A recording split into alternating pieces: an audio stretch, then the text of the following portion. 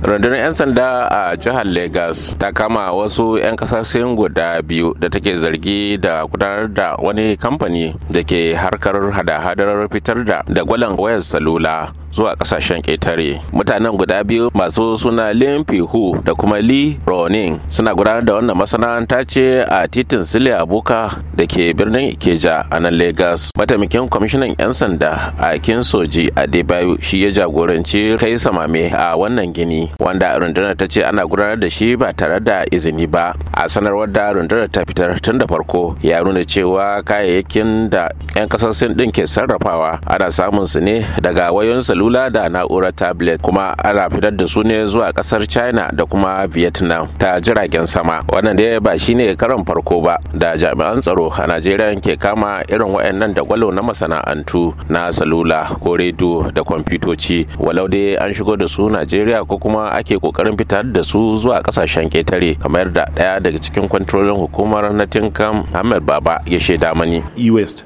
wato irin su kwamfuta, su talabijin, sauransu da suka lalace. Damuwan wayannan shine kaga akwai irin su mercury, irin su candium da lead, katunan lead lokacin da aka samu a Gusau a Zamfara, abubuwan da ya jawo to irin wannan kaga za su gurbatar da muhalli, za wata ƙasa har da ruwan sha ma ka gani. So shine kake gani yanzu da yawa sai ka ji kafin ka ankar sai ka ji an ce kidney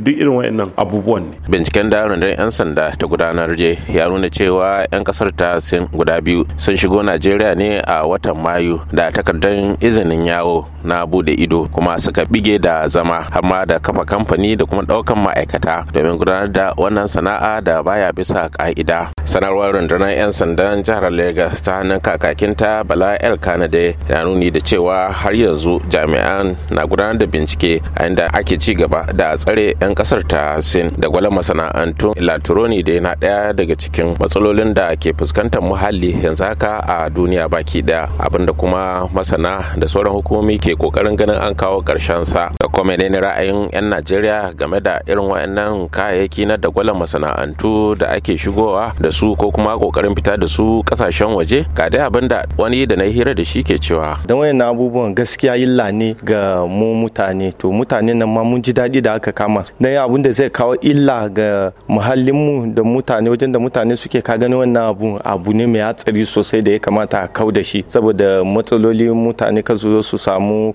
kamu da cutar irin wayannan abubuwan. Misali light emitting diode, wannan abun suka gansu cikin electronics, wani ma kamar irin TV nan da ake yarwa a bola, ga wasu suna bi suna cicire wasu abubuwa, to wayannan abubuwan suna da effect a jikin mutum ka gani, kuma in mutum bai kau da shi ba wallahi illa ne gare mu. Mun zama masu zama kewayen Lagos din nan, ba ma Lagos kadai ba, duk wajen da ake da irin mutane na Allah tona asirin su. Babin ya Jibrin, murai Amurka daga Lagos.